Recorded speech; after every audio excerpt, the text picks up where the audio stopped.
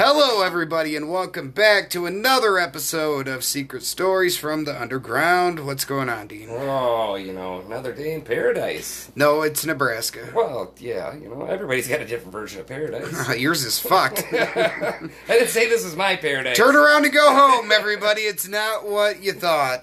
It's not for everyone. No.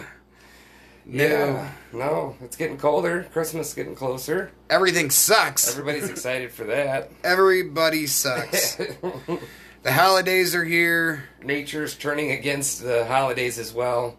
If you thought the liberals were trying to cancel Christmas, you should see what nature's trying to fucking do right now. Yeah. Shit's getting real, man. Shit's getting real. Y'all didn't believe in that global warming, that liberal fucking libtard bullshit. Well, guess what? Guess what, nature? Now we have tornadoes in the winter, motherfuckers. Thank you. Now we get Christmas tornadoes. Yeah. You know what's good about losing crazy. power in the summertime? Is you don't freeze to death, typically. It's a little harder, at least. That's for sure. This shit is getting real. Yeah. How long did you go without power? 2 days. That's nice. Yo, it's beautiful this time of year. Yeah, there's nothing better than that. Your pipes didn't freeze or anything, though. No. You got lucky there. No. Good Yeah. thing. Yeah, my landlord got lucky because I don't own this bitch.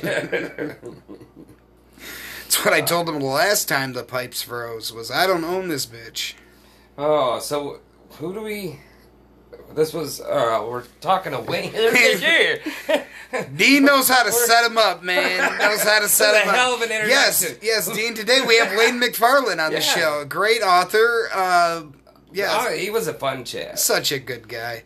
Yeah, this guy put out my kind of book.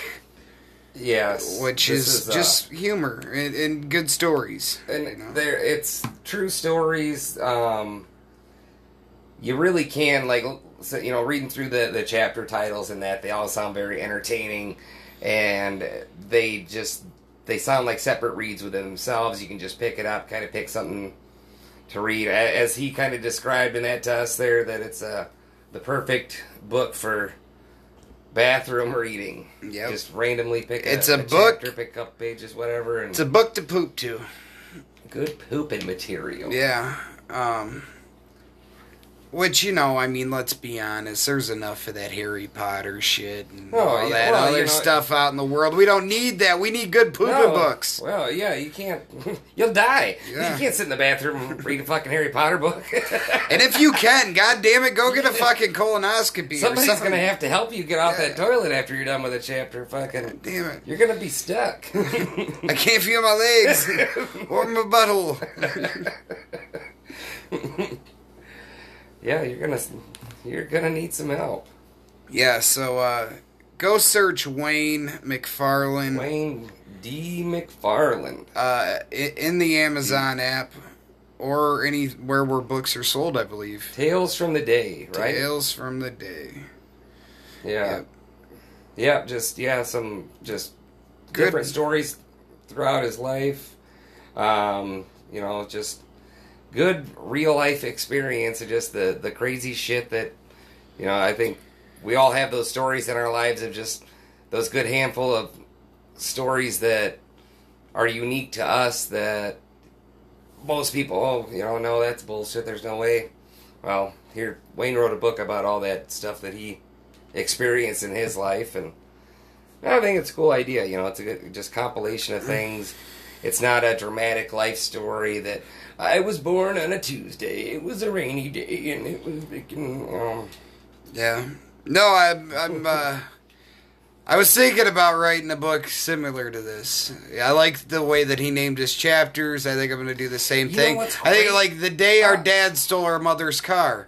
Shit like that.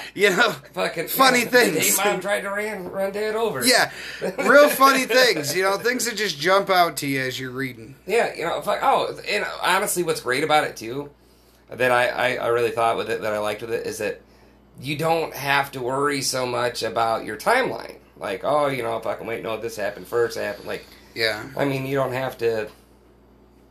Might be nice if once you've finished with all your chapters if you eventually put it in some sort of order, but as you're writing, you don't have to worry so much. Like, oh fuck, I can't do this now. I'll have to go back and change this or this. Fucking no, just write a different fucking one story. One chapter doesn't necessarily have anything to do with the next. Yeah. Which is great for short attention spans as well. Well, yeah, when you're. Because, if you're just going to tell funny stories, that's great. But, like, if not, then it almost turns into just, like, a full-blown autobiography. Yeah. And, that, that's not a pooping book. No. You can't necessarily just get through that quickly. Well. Yeah, so, Dean. Yeah. What do we have coming up? We got some shit on the list. We got some things to poop to. Well, fuck. Well, we got a show coming up tomorrow night, or actually, wait, no, not tomorrow night. By the time people hear this, no, tonight. This will been tonight. If you are listening to this tonight, we are at the Down Under. It's amazing. If you're listening to this tonight, as in tonight being no, they know what I mean. Tomorrow, in it being Monday the 20th. Monday. Yeah. I don't know why. Yeah, Monday the 20th, we are at the Down Under, downtown Monday. Omaha, Leavenworth Street. Come rock out with your cocks out. Or not. Or badges, too. I don't care. Wear a mask, though. Yeah. It's a fun little guessing game that we're doing at our shows now. Guess that wiener. We'll be at the Down Under tomorrow night. Great cast of people, funny comedians, and there's a couple that suck. Not so funny, but most of them are funny. Any particularly? Nope, not going there. I'll point them out to you. Okay, I'll tell you. Come see my buddies, Bill Queen and Tony Geist. They never disappoint. So, so then otherwise we play in a whole band show in Lincoln. We have a whole band? Right? A whole band? Well, as an entire band? What? Not the acoustic act? What the fuck? Where at, Dean? Don't tell me it's anywhere else but the 1867. Well, you're in luck then. Good God damn it. I am so happy. Now, don't ask me exactly when it is. I'm hoping you actually have January 12th. There we go. Tickets on sale now. $15 in advance. Hit us up for those. Inhumane conditions, right? Wild Runs will not make it. Due to some digestive issues. Yeah. Wild Runs is still off the show. Oh, fuck. But yes, $15 will be at the 1867 again. This time we're going to play 3 songs. Yeah. We're going to really speed through the set this time. See, there's irony in this. There really is. Because the irony is fucking, we did this to ourselves. That's what the irony is. We did this to ourselves. That's like, at the end when I want to be mad at we only get to play 4 songs. We did this to ourselves because we're playing fucking places that goddamn gangbanged us for years. So, come see us. We're happy to be back. Appreciate you inviting us back. Inhumane condition with Macabre? Macabre? It's got to be your and cobbler. Macabre. Crucidist? Make your fucking... Jesus Christ, what is wrong with you motherfuckers? I'm going to call you guys out. You guys have been in the business longer than us. Make a fucking logo that people can read. I'm on the show. I don't even know who you guys are. Crucidist. Yeah. Love them guys. Crucidist? $15. It probably has a really cool meaning in that, too. I just, I don't... Is it... Maybe it's not them. Maybe we just don't read so good. Way to go. You pissed me off now. Now I'm pissed. Thanks a lot. $15. Come see a bunch of bands that we can't fucking pronounce. Either your band name sucks or you just made me feel stupid. Either way, I'm fucking upset about it. fuck you, Abigail Williams. I know, I know where you motherfuckers are at tonight. All right? Don't think I forgot about you. Oh, so we do have a nice podcast roster and that we've had, and a lot of good episodes going to be coming out. Yeah, a lot of good stuff. And tune in for more on that. You'll see. Yeah, we're trying to filter out the crap. Yep. All the trash we get around here, trying to filter it out. Yeah, no, it's been cool though. That hell, we've been It's been a blast. Been getting hammered with messages and requests and that people want to be on the show. Yeah, we're technically we've become a hot commodity lately. We're technically recorded up until next year. Well, the year's covered. We could tell you, I guess, the things that. Oh, we've got interview schedules like coming crazy down the pipe. Too, yeah, you folks are in for some prime time fucking entertainment. Yes. Your boys are doing the work here, yeah.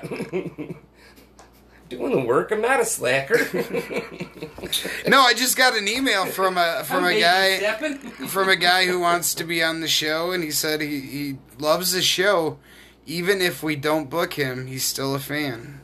Which that was very sweet of you, and honestly, I don't know if you're getting booked.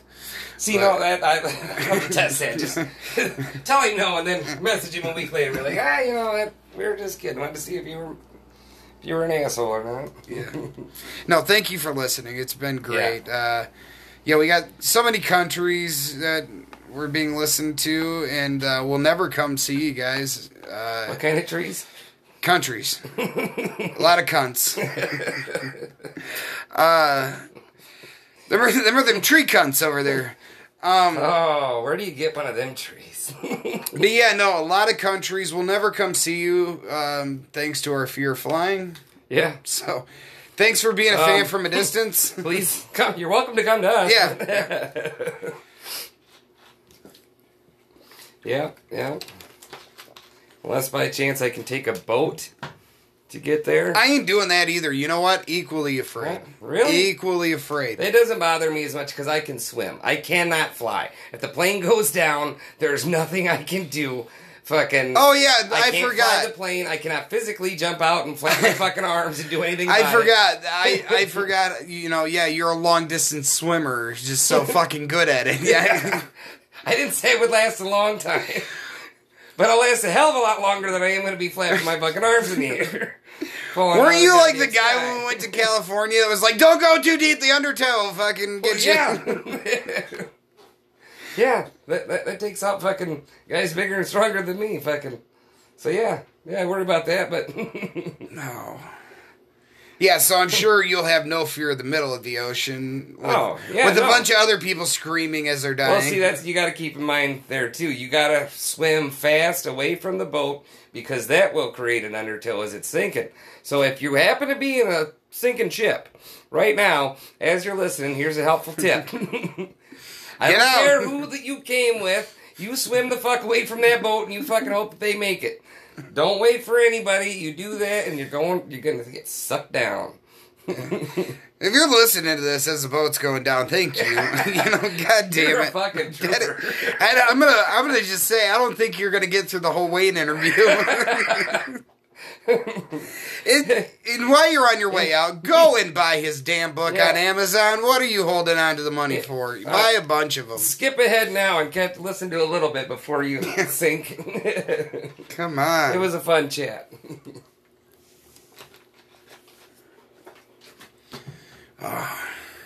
Yeah, wouldn't you feel bad? Somebody was like, oh, yeah, we pulled a body out of a car. They were listening to your podcast. My mother was on a Carnival cruise ship that just sank. She was a huge fan. We were able to retrieve her phone. Had your guys' podcast pulled up at the time, you dicks. She didn't swim fast enough. Boat took her down. Yeah, god damn it. So anyway, the moral of the story is January 12th, 1867. It's going to be a good time. And be a good swimmer. Yeah. If you take anything else away from this, good for you, but... And buy Wayne's book. Yeah. Yep. Yeah, do that. It's good book. Don't make it all about you and the boat, all right? No. This is really about Wayne and his book. Yeah. Makes a great gift, so, just in time here, hurry up, get it out. It's Amazon, they're able to have it there in 30 seconds, so... Plus, I think that you can get an audio book, the ebooks, because those are pretty, you get those kind of, right fucking now. Yeah. Oh, Amazon, yeah. They're a great company, yeah, though. Yeah. Thank you, Bezos. Yeah. Just making the world better every day. Yeah. With his dick rockets and... Whatever. If I got to make a rocket ship, yep. I'd put hair on that bitch. Why does it have eyelashes? Let it burn up there fucking when you blaze that sucker off. Got me by the short and curlies. Does this smell like hair? Anybody else smell burnt hair? Alright, yeah, anyway, this is our interview with Wayne McFarland. Come see us tonight at the Down Under, January 12th at the 1867. And after that, I don't know, who knows, maybe we'll be doing birthday parties or something. Why not? That's the dream. It's where... That's you want us to come and make your kid cry and disappoint them for their birthday, fucking, because we're not the clown that they ordered. Yeah, we do 5 and up. No toddlers. No. Don't work with babies. So, yeah, anyway. No, we're just kidding. Don't ask us to do that part. You have to be at least over 18. You want us to play your birthday party? Don't ask me to ever play a birthday party. You want me to be a fucking asshole. Ask me to play your birthday party. I'm going to tell you to go fuck yourself. Call Abigail Williams. They'll be there. Oh, wait, no, they won't. Because they don't show up anywhere on time. Even if they are being paid. Motherfuckers. Oh, now I'm mad. Now I'm mad.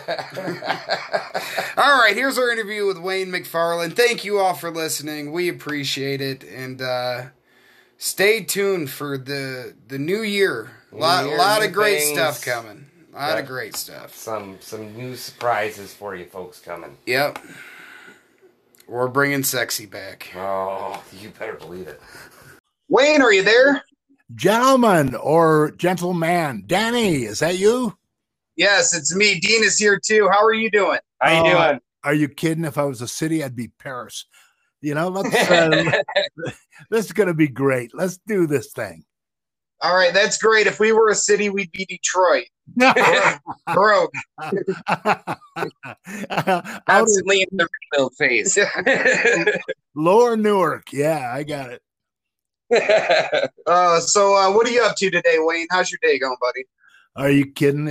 I'm in Colorado. It's beautiful out here. There's no snow. I think it's just going to be like autumn until June. It's that's I seen you guys weren't getting any snow yet, really out there. Nah, there's we got high fire danger and winds, and it's really affecting things.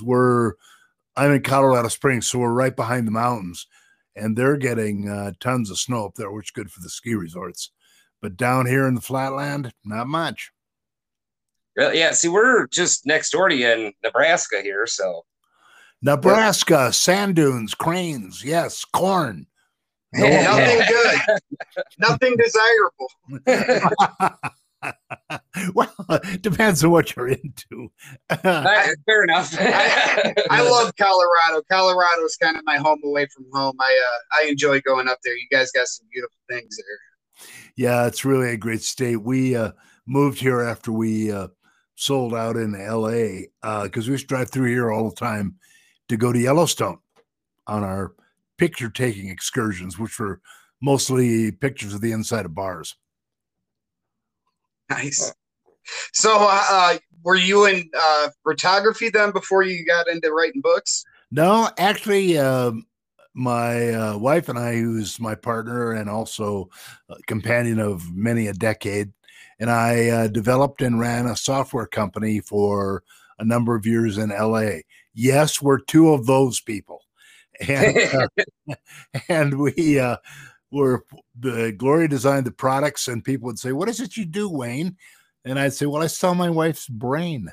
You know, we and we sold software all over the world and had a chance to sell out. So, as they say in Nebraska, we lit a shuck to Colorado. Nice. Well, I see you didn't settle in Nebraska, so that was a good decision. You know, you settled right in the right spot. Yeah, actually, we had tech support in a whole bunch of small towns in South Dakota. So we used to drive through Nebraska to go there all the time. So it really worked out quite well. It's very, very flat. It's boring to drive through. You can say it, Wayne. There ain't shit to do here. No, I'm not going to go that far, man. But, it's all right. Everybody else here knows it. Well, how you can get a damn fine house for not too much money in Nebraska. So I hear you guys are really with remote working. You're really acquiring some population, and some of the towns I see have deals where you move in and stick around for a couple of years, and you can get a cheap house or 10 grand or whatever, which is really smart. Well, yeah, they got to pay people to move here. Yeah, well, it is a good idea. It really is a good and innovative idea to get new people into the area, and that honestly.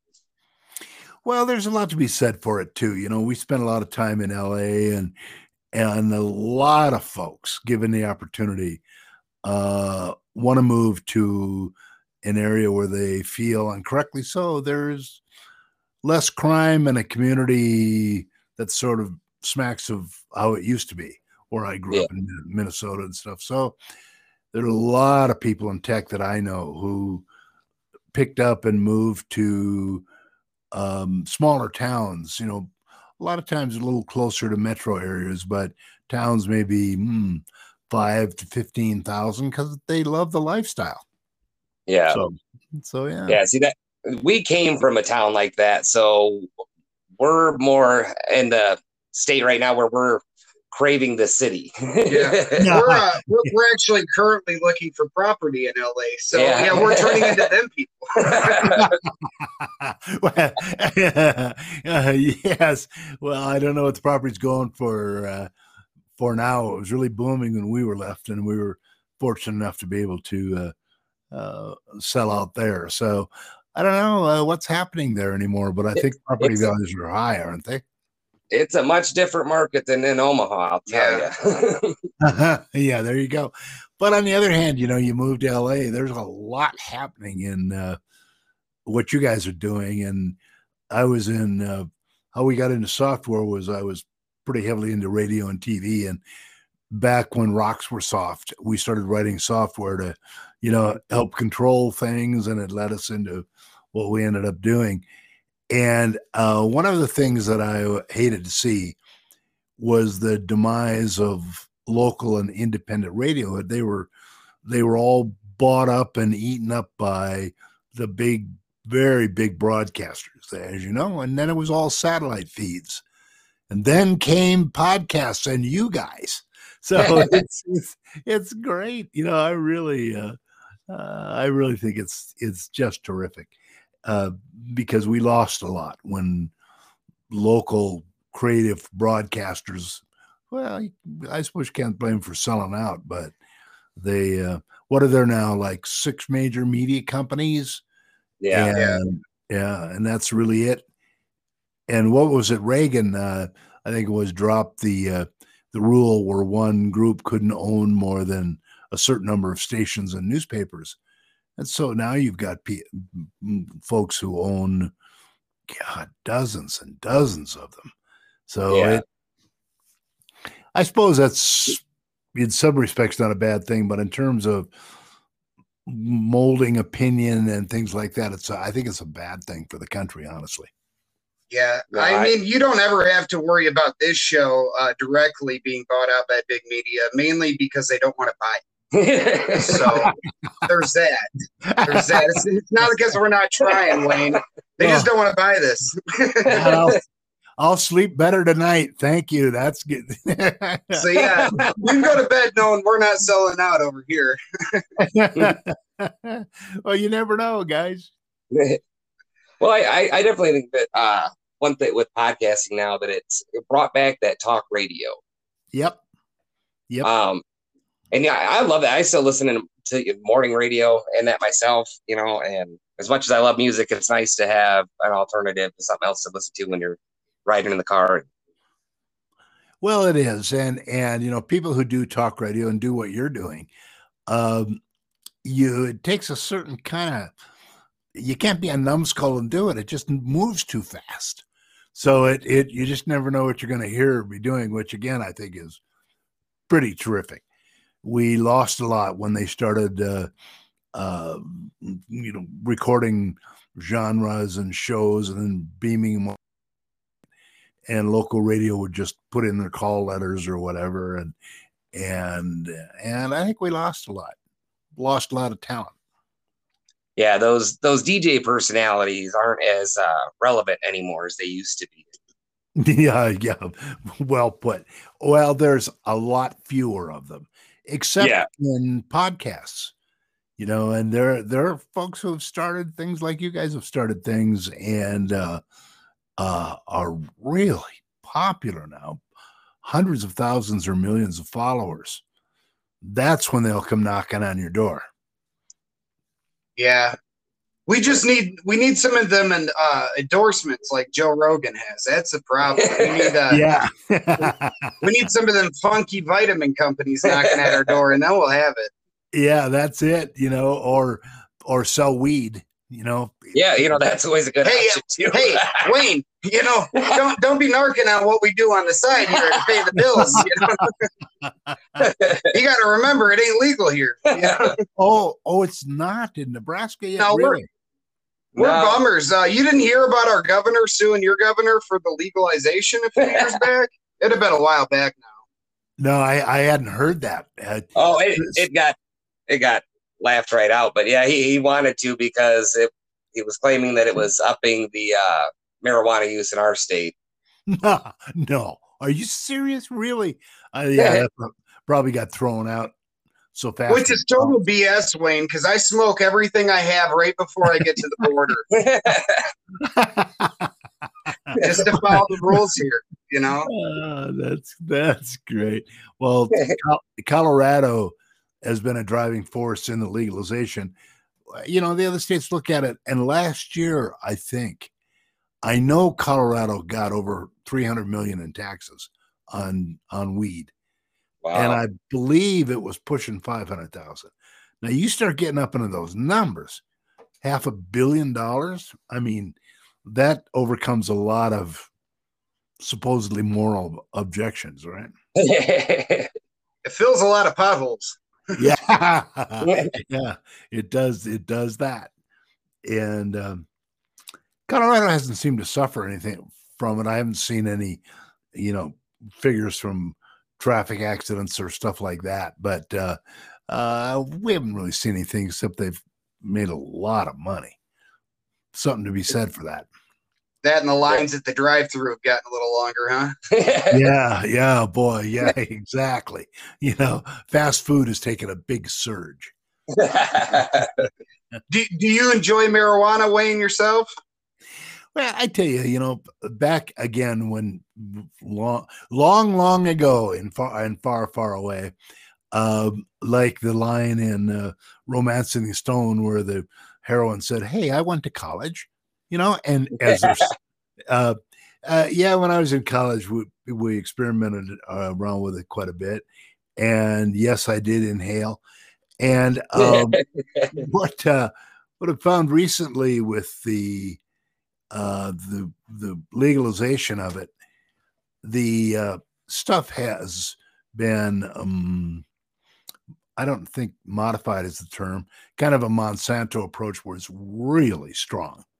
I mean, so strong that that I have to say I don't really enjoy it. That may sound a little weird, but they with the knowledge of genetics and plants and concentrating the chemicals in weed, it's gotten to the point where it just blow your head off. Oh yeah, So, they make some pretty strong stuff. oh yeah, there's just no comparison.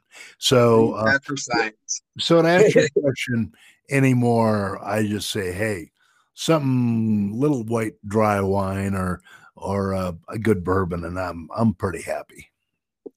Yeah, nice. We can always appreciate a good bourbon. Yeah, it's hard to be angry on bourbon unless you're my dad.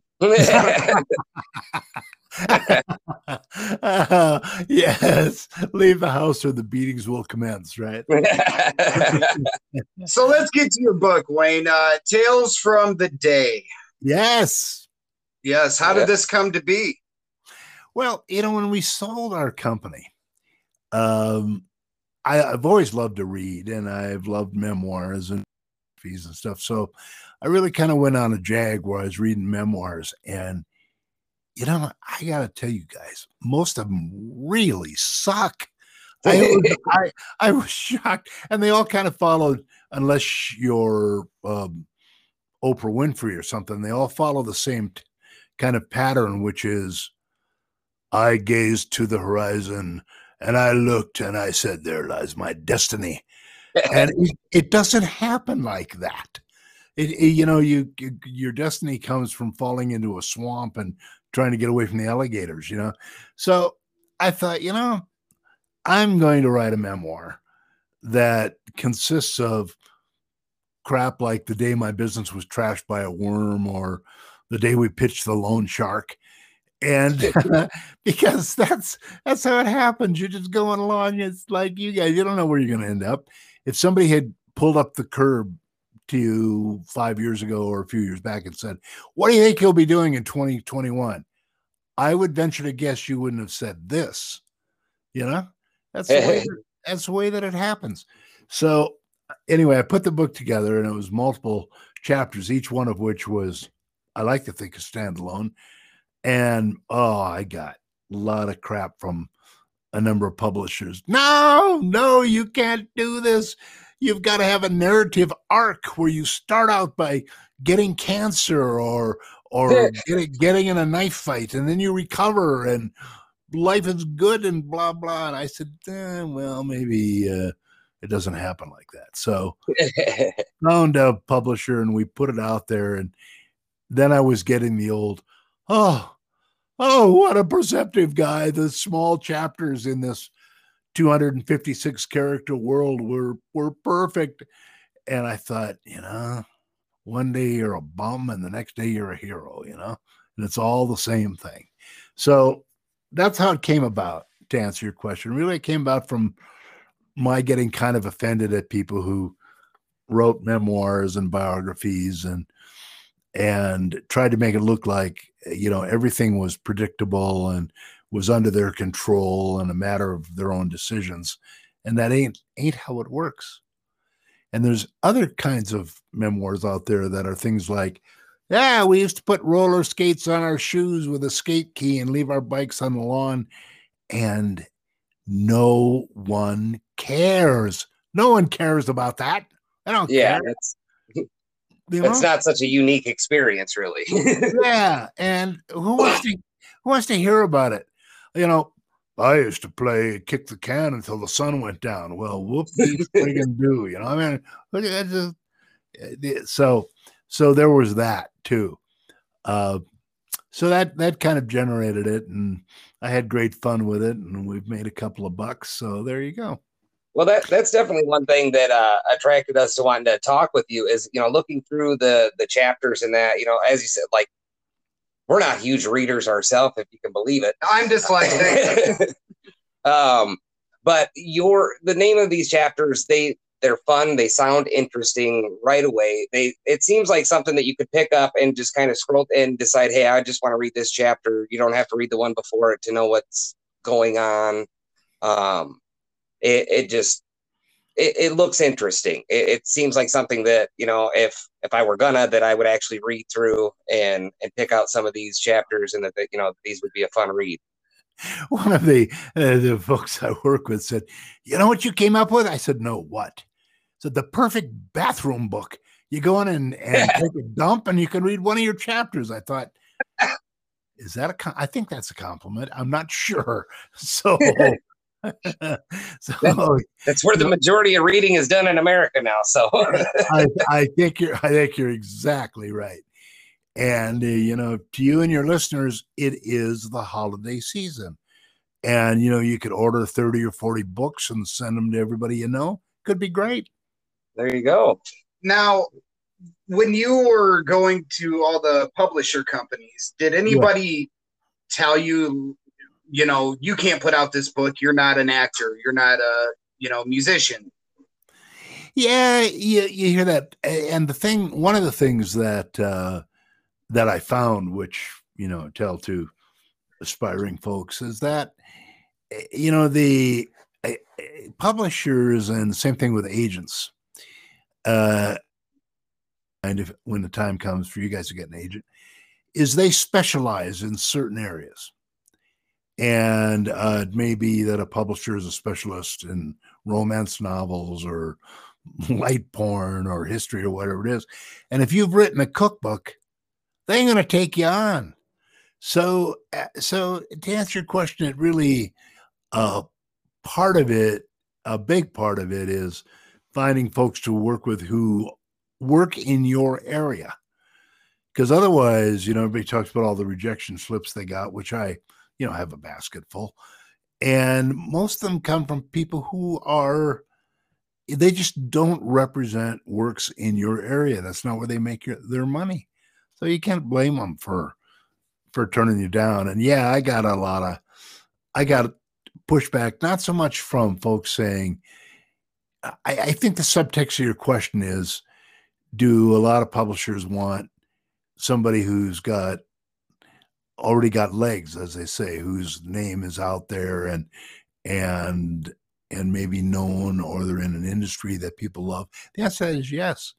I mean, if a publisher has to choose between Dear Kindly Uncle Wayne and his Tales from the Day, and you know, and Oprah Winfrey, or somebody with a name, they're going to go with somebody with a name because they're going to sell more books. It's a pretty simple formula. Yeah, maddening but simple. So I heard I heard an interview the other day from the drummer of the Foo Fighters, you know, the rock band. Yeah. And and it was a tremendous interview, I would say, of, well, you know, your quality.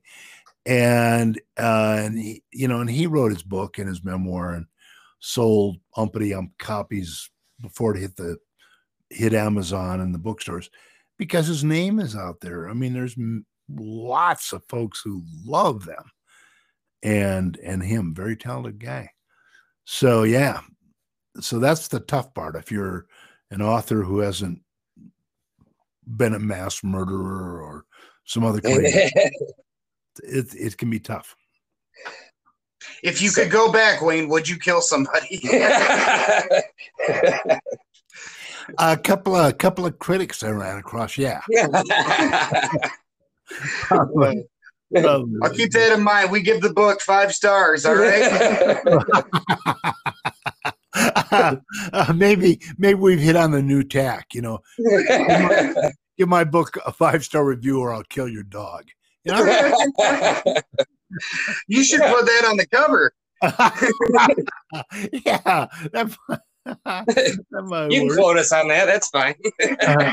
Okay, well, I'll cheerfully steal your ideas and take all the credit. So that's yeah. Dean and I kind of got an offer to work in the book world here soon, and I don't know why, because we don't read and I can barely write, but our publicist thinks everybody should have a book. So how do you go about writing a book? Where do you start at, Wayne? Well, where I started at was, my retinue of really weird stories, like the day Johnny Cash hit on my wife. Now that's a weird story, and where I started is I just made a list of what I wanted to write about, and I had a number of things, and each one became a chapter. I guess it depends on the kind of book that you're writing. I don't know what your publicist wants you to do, but I just make money. Then if I were you, what I would do is write a book on creating a podcast and all the weirdness you've run across and what went into it. A lot of folks want to know about that, how they do it. That's a popular area.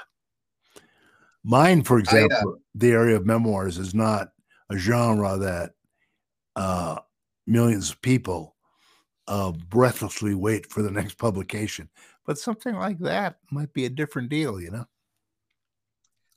So in regards to that, actually, with your book, I was curious, is there like a time in your life where you cut the stories off, or does this kind of go almost to present day?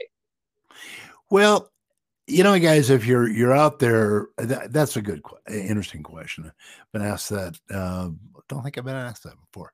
If you're out there, and unless you decide at some point in time to sit in a little room and sample all the dope created in Colorado or grown in Colorado, if you're out there and your personality is such that you'll try stuff, the stories keep rolling in. Believe me. Yeah. So, and I think too, if you're out trying stuff like what you guys are doing, you just run into stuff. I mean, things come to you, weird interviews or who knows. And so no, I never went out, when I left a little town in the Midwest, and I didn't leave there saying, I want to have a story someday about when they tried to kill us in Arkansas. No. I just thought, I want to leave this little burg and go someplace where things are happening. And you're in a field where things are happening. So, did you grow up in Arkansas then originally? No, but I was shot in Arkansas. So right, you're gonna have to explain a little bit there, Wayne. I don't want to give too much of the book away, but well, there's a chapter there called "The Day They Tried to Kill Us in Arkansas," and this goes back before your guys' time, I suspect. But back in the '60s, when there was a movement called the Freedom Rider, where riders were a lot of college kids, most of whom were young and white, would go down and register voters in the Deep South. Mm-hmm. And three friends of mine and I, at the time I wasn't political, I became political after that. But we decided we wanted to go to New Orleans and get drunk. So that was our motivation. So we were in Minnesota, so we all piled into my car and started heading south with, I don't know, 6 cases of beer, and we just drove nonstop.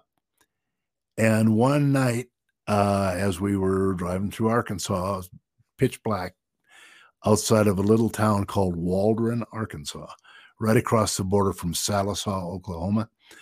A car pulled us over.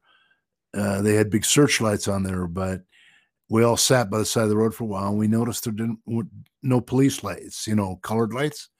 So we thought, probably just some local boys giving us a hard time. So we started to pull away. I'm not fast. I mean, just started to pull away. And they unloaded on us, shot me and shot my companion in the back seat, and of course blew out the back window of the car. I think that was a shotgun. And by the time, because it kind of makes you loopy, and by the time I can imagine. Yeah, by the time I looked out the back window, I could see little pinpricks of light coming from the car behind us, and they were shooting at us. So we got to this little town, and what do good God-fearing folks do after they've been shot? They call the police, right? So down comes this sole policeman, and I swear to you guys, we told him what had happened. He looked over the car, which was riddled with bullet holes, Um, and he said, "Oh, you boys had a little trouble, I mean, it was like a bad movie." And he gets on the phone, and I swear to you, his side of the conversation was, "Yeah, I got some boys who have been shot up. Yeah, oh, yeah, yeah." Pulled his gun, and he said, "Get in the cells right now." He locked us up. And that was the time when they killed those. I don't even know if you guys know about this, but they killed 3 freedom riders and buried them in a levee down there. And took us a week to get out of there. And how we got out is a new jailer came on duty. And I, of course, lied my ass off and said, "Hey, the sheriff," who, by the way, was a guy by the name of Floyd, the brother of Pretty Boy Floyd, who is considered one of the greatest bank robbers of all time. Yeah. His brother was sheriff. So, of course. Yeah, of course. Yeah, that's right. It makes total sense, right? And so I told the new trustee guy that we were, the sheriff had said that we could make a phone call. He didn't know any better, so he let me call. And, of course, my folks and stuff, and they were wild because nobody had heard from us. And I had them write down the name of the jail and other information, and said we were in big trouble down here. We've been all shot up. And the jailer, do you know what a frog march is? No. That's where somebody stands behind you, grabs your collar and then the top of your pants and pulls everything up. So you got this huge wedgie, and you can't do anything but walk forward, right? So he frog marched me back to the cell. And I didn't know it, but it wasn't 20 minutes, you guys, until here comes the sheriff, all astonished. "Why, you boys have been hurt. Get them down to the hospital, get them checked out. It'd been a week," right? So they took some, and what had happened was my folks had called the local newspaper where I was working as a cub, and then called our college and called everybody and their dog. And suddenly this little jail, the phone started ringing. And, with the media, because it was a big deal. And then a call came through from the governor of Minnesota. And as it turns out, the president of our college, who I'd met only briefly, his buddy was the governor of Minnesota. And he, without knowing, they were saying we'd done all kinds of stuff, and without knowing whether or not we actually had done anything, he had the governor call there and say, "We know you've got those guys there. And if they get hurt, we know where they are and we know where you are. And we'll shine a light on this thing." Oh, man, our treatment got better. Wow. Overnight. Yeah. And later, the punchline, I guess, of the story is it really bothered me. I mean, I was really a lot younger, but even I knew the president of the college had really stuck his neck out. Can you imagine the political capital he expended doing that? So I asked for a meeting with him, and I basically thanked him, and I said, "I got to ask you, why did you do it? You didn't know if we had really done what they said. They said we had a gunfight with police and all kinds of stuff." And I expected him to start mouthing some platitudes. "Well, you seem like fine young men," or something. But instead, he walked over to the window and he started talking. And he talked about how his mother, who was the lead contralto in the Frankfurt Opera, was murdered by the Nazis, along with his whole family. Oh, wow. And he said, "I swore to myself that I would never stand by. And that's the reason I think we weren't killed down there." Really? Yeah. And it was quite a moment. And but I will tell you guys, I got if you ever want the greatest pickup line in the whole world, when I got back to town, the pickup line of, "Hey, you want to come see the bullet holes in my car?" Oh, I mean, it's a beauty, really, it's great. So And so, after a while, the bullet holes got rusty, but I'd sand them so that always look new. So what did you do with that car? Did you eventually sell that, or? Yeah, I eventually did. Hung on to it for quite a while. Drive around town in this shot up car, like Clyde out of Bonnie and Clyde. And but after a while, poor thing was got to be such a rattle trap. I filled in the holes with putty and painted over them and sold the car. Yeah. Oh, I was gonna say, did you pass that tip on to the next guy there? No, you don't want to get rid of these bullet holes. This actually ups the value of this car. That's right. You'll never buy a drink again in your life. But most of the stories in my book, I'm told, are light and funny, but that one is not light and funny. So how without going into too much detail, because I don't want to give too much away about the book, but how did you meet Johnny Cash, or where did you meet him?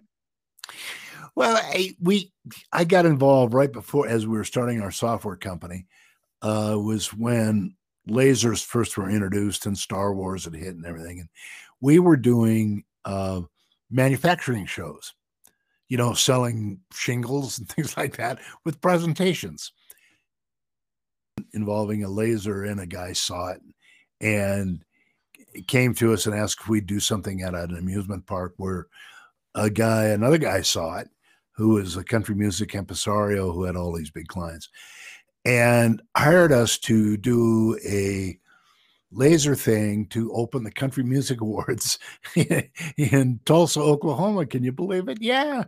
And this is one of those things I talked to you about, where you just kind of stumble into stuff.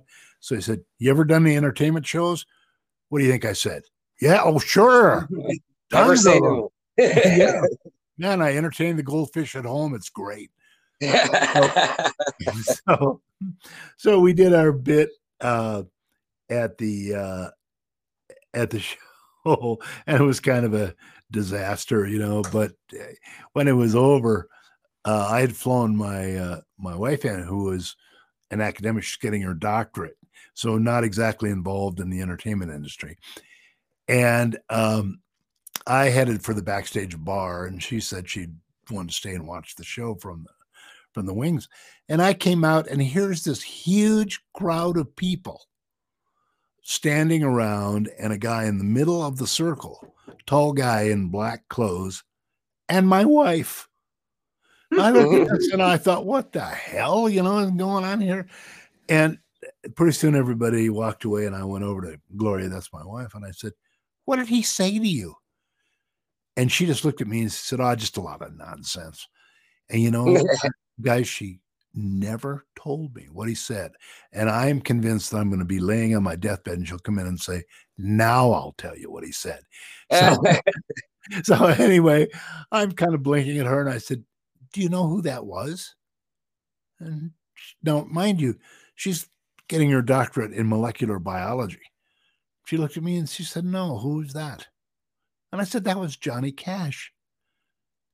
And she kind of paused for a minute and looked me straight in the eyes seriously and said, "Who's Johnny Cash?" Oh, no.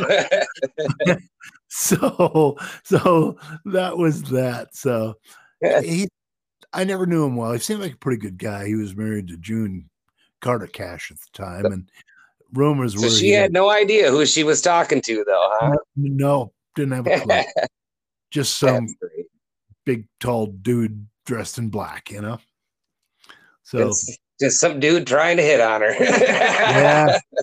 We had another experience here I didn't write up, but there was an entertainer who is going to remain nameless. You probably don't know him anymore anyway. But nonetheless, his manager was watching us do our thing with the lasers, and he was carrying a bowling bag. One of these plastic bowling bags, usually have a bowling ball in them. And we went to take a break before the show started. And he's carrying this bowling bag, and I'm a very discreet guy. I said, "So what the hell is it with you in the bowling bag?" and he kind of looked at me for a minute, and I thought, geez, maybe he's going to smack me one, and he unzipped the bag, and it was stuffed full of money. I mean, I don't know how much was in there, but it was stuffed to the brim. And I kind of looked at him and my production manager with me, and we were both looking at him and looking in the bag, and his explanation was, well, this artist likes a lot of walking around money. And this artist 2 months later was killed in a plane crash where the plane caught on fire. And the rumor was the pilots made it out badly burned, crashed in Texas. And the rumor was that they were freebasing in the back. The National Transportation Board said it was a faulty heater. So you can pick your poison on that one. But yeah, it was a different experience, all because I lied my ass off and said we were involved in entertainment. There you go. So how many stories did you end up cutting from the book? Now that's a good question. There's probably, I did the ones that I have, and then I was getting some pressure to write another book, and I started doing it. And, there are people who can create things out of whole cloth, and they're really good at it. I'm not good at it. And I started writing up some other stories, and I thought, these really suck. Wants to read about the stuff I was pushing it, So I never did anymore. I stopped at 27, and that's what's in the book, and that's probably where it's going to stay. There's actually rumors of a movie, but I told my wife, I said, look, just keep watching for the flying pig, because that's going to bring our movie contract. So haven't seen that little porker flapping around here yet, but you never know. Oh, I definitely think you could sell it as a good, comedy drama, and that would, it definitely, I'd go watch it. There you go. So how'd you end up doing the cover art to this? I think just like the photo of you, who did the picture there? Yeah, that was professionally done. That was a person, a company that does that sort of stuff. And I had proposed a different kind of cover, and then they produced that one. And it's a direct ripoff of a picture of Hunter Thompson, who is the Gonzo journalist. Yep. And he killed himself and had his ashes shot into the sky in fireworks. And I looked at the picture and I thought, again, I'm not sure if I'm complimented or I've been insulted here. So to answer your question, that was a professional outfit who designed, they design book covers and try and tie them in the content. And it turns out it really served me well. So that was good. So there was one other chapter with, again, we don't want to give too much of the book away. We want people to go buy this book, read it. But there was one I had to ask about, the day we blew the rock in Malibu. Oh, yes. You're going to have to explain that just a little bit. Yeah, the truncated story was my wife and I built a house in Malibu. Bought some land up in the mountain, built a house. And the regulations, when you look in the dictionary under the word anal, you'll see the bureaucracy of California. And so we're building this place, and it's really, it's a long story, but a lot of uproar from neighbors, and it's very expensive. And one day a bureaucrat showed up, said, "Hey, seems like it's going well. Are your septic holes going to perk?" And I looked at him and I said, "What the F are you talking about?" And it turns out they require a new requirement, ex post facto that made it retroactive, right? Was that to have a house there in the mountains of the size we were building, the requirement was to dig 2 5-foot wide, 30-foot deep holes in the rock to take septic material. Now, guys, you could have had the whole army of Nicaragua crapping into those holes, and they wouldn't have filled them up 10%. It's a huge volume. And so at great expense and agony, we drilled the holes, and then they wanted to check them to make sure they perked, which was the water would run down through the holes, maybe into the water table. I don't know. And the engineer came up and said, well, I got good news and bad news. And I said, what is it? He said, well, the bad news is they don't perk at all, which they had to drain at a certain level, so we could occupy our house. The good news is you got 2 swimming pools for snakes, big comedian, right? So I said to him, can't we just dynamite him? Just dynamite the rock at the bottom and maybe it'll crack it. He said, oh, no. That's against tons of regulations, California. You got to have permits and you got to have this and that. And he could see I was about ready to jump off the mountain and kill myself. And he said, I'm a licensed engineer. I cannot advise you to do anything. He said, if I wasn't a licensed engineer, I'd have you call this guy. And he gave me this old greasy card. Yeah. And so I called the guy, and it turns out he was an irascible guy, had been around the mountain of California for years and had the only dynamite storage area allowed in that whole part of California. And he hated bureaucrats. So I got a hold of him on the phone. He started shouting at me, and I told him why I was calling. And he said, I'm coming out there. So he shows up in a rattle trap old truck and an assistant who was a sapper, Vietnam vet. And they rappelled down those holes. And he said, I'm not going to dynamite them. I'm going to fertilize them. And I said, fertilize them? And yeah, he said, you just drill, like wagon wheel spokes at the bottom of the hole and then stuff nitrous oxide into them. And then that's very explosive.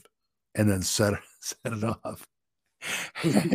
And I don't know how many laws we violated, but we had everything at stake, my wife and I. Everything we had was tied up there. And unless we solved that problem, it would be a dead loss. We'd be done. And he said, should I blow it? I said, fertilize those holes, pal. Let's do this thing. And he said, you know what? You probably need to do some Christmas shopping. He said, why don't you go away? And we did. And not too long later, we went back down there. And this guy was laughing his ass off. Apparently, they set off the charges, which went off in kind of sequence. And it brought some neighbors out who hated the fact we were building because they used to picnic on the land, which they should have bought if they wanted to do that. And he was laughing, and he said, yeah, your neighbors came over and they were shouting, what's that? What's that? As the charges are going off. And I said, what'd you say? And he said, what's what? He said, I just looked at him and said, what are you talking about? And right then we could see a helicopter coming up, a police helicopter. And up the road was coming fire trucks and police cars and stuff. And the old guy who was really solved our problem, he said, well, I got to run. Have fun. He drove down the hill and up came all the authorities, and they looked around and they, a little bit of smoke in the air and stuff. And finally the head cop looked at me and he says, I know what you did. He said, you ever do something like this again, I'm going to have your ass in jail. I'll think of something. But he said, I guess I can't make you put the rock back. So they left. And I got to tell you guys, those holes after they were blown perked like water down a pipe. It was great. The guy really knew what he was doing, huh? Oh, yeah. He was famous. I think he's gone now, but he was famous in the area. There was a whole canyon in California, in Southern California, named after his family because they'd been there, I don't know, 5 generations or something. And yeah, he was quite a character. I mean, really. And are you able to tell us who he is? I think so. I know he's passed away now. His name was Jimmy Decker. And if you look at a map of California, you'll still see Decker Canyon out there. Okay. And they owned the whole thing. And his place, kind of this ramshackle place I went to one time. They had the Powder magazine, a little bit down the hill, and his place was right at the top of the mountain. I mean, when he passed, they probably sold that thing for, more money than the national output of Costa Rica. I mean, that scenery was beautiful, 360-degree view. But when you own the whole mountain, I guess you picked the best spot, right? Right. Yeah. Definitely. So, real quick, before we get off here, Wayne, where can people go to buy the book? Oh, bless you, my son. Amazon.com, because Jeff Bezos needs the money. Yes. Support Jeff. Support Jeff, yep. So just type in Tales from the Day and my name, Wayne McFarland, and it'll pop right up with me looking grim into the distance. like my underwear is bunched, So yeah, Amazon.com, best place to get it. Awesome. And is there a book in the works for the future?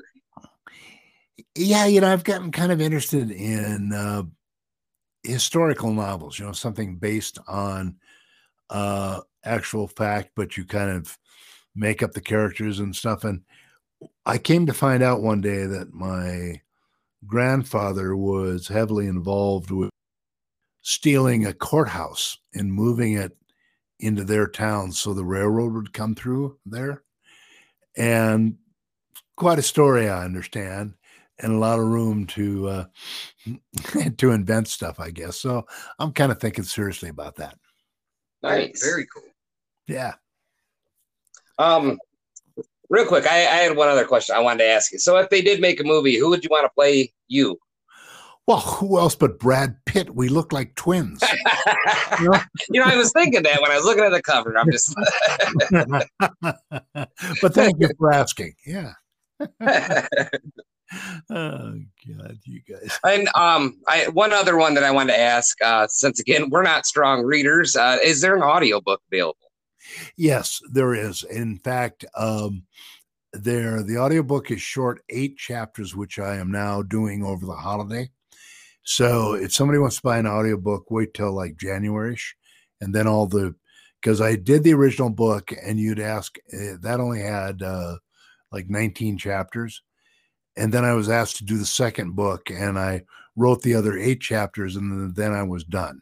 So I added them to the first book, and but I had done an audiobook, and we had to add it to the audiobook. So I'm going to be doing that over the holidays, and should be done. All right, cool. So you did your own audiobook as well then? Yeah, I narrated it. Did they give you the option to have somebody else read it? Did you want to do it, or? Well, that's a little involved question. Doing it, as it turns out, buyers, according to studies, I don't know this for a fact, but like to have audiobooks that are narrated by the other. And so I thought, well, and do it, but it's a lot. You guys know it's a lot of work. When you do narration, then you've got editing, and you got all that stuff. It's a lot of work. To answer your question, if I could do it all over again, probably have somebody else do it, just because of the work involved. But it's been fun. Yeah, recording can definitely be tedious at times. I'm not a studio guy at all. So. We're musicians ourselves, so we've been in the studio, and I'm not a fan of that. Everything's got to be perfect. So I like the live crowd. That's what Yeah, you know exactly what I'm talking about then, and laying down tracks and doing editing and over and over and over and over again, and it's the studio experience. It's a little more exciting than I like. Yeah, and Dean's all excited when we're in there, and then it makes me want to strike him because he's happy, and I don't like to see other people happy. So that's good. Yeah, that's good. All right, where can people keep track of you, Wayne? Are you on social media? Yep. Best place is www.waynemcfarland.com. And I can be reached through there and try to keep it up to date. So that's the best place to do it.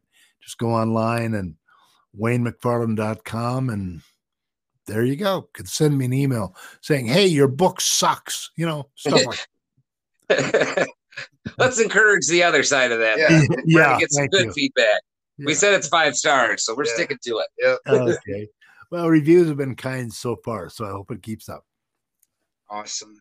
Yeah, everybody go to Amazon, buy the book. And Wayne, thank you so much for your time. We appreciate it, man. Guys, I really enjoyed it. Thank you. Thanks for the shot. I really appreciate it. And we'd love to have you back next year. Hey, anytime. Awesome. Well, awesome. Take care. Happy holidays. Be safe, buddy. Too. Thank you. Bye-bye. All right, take care.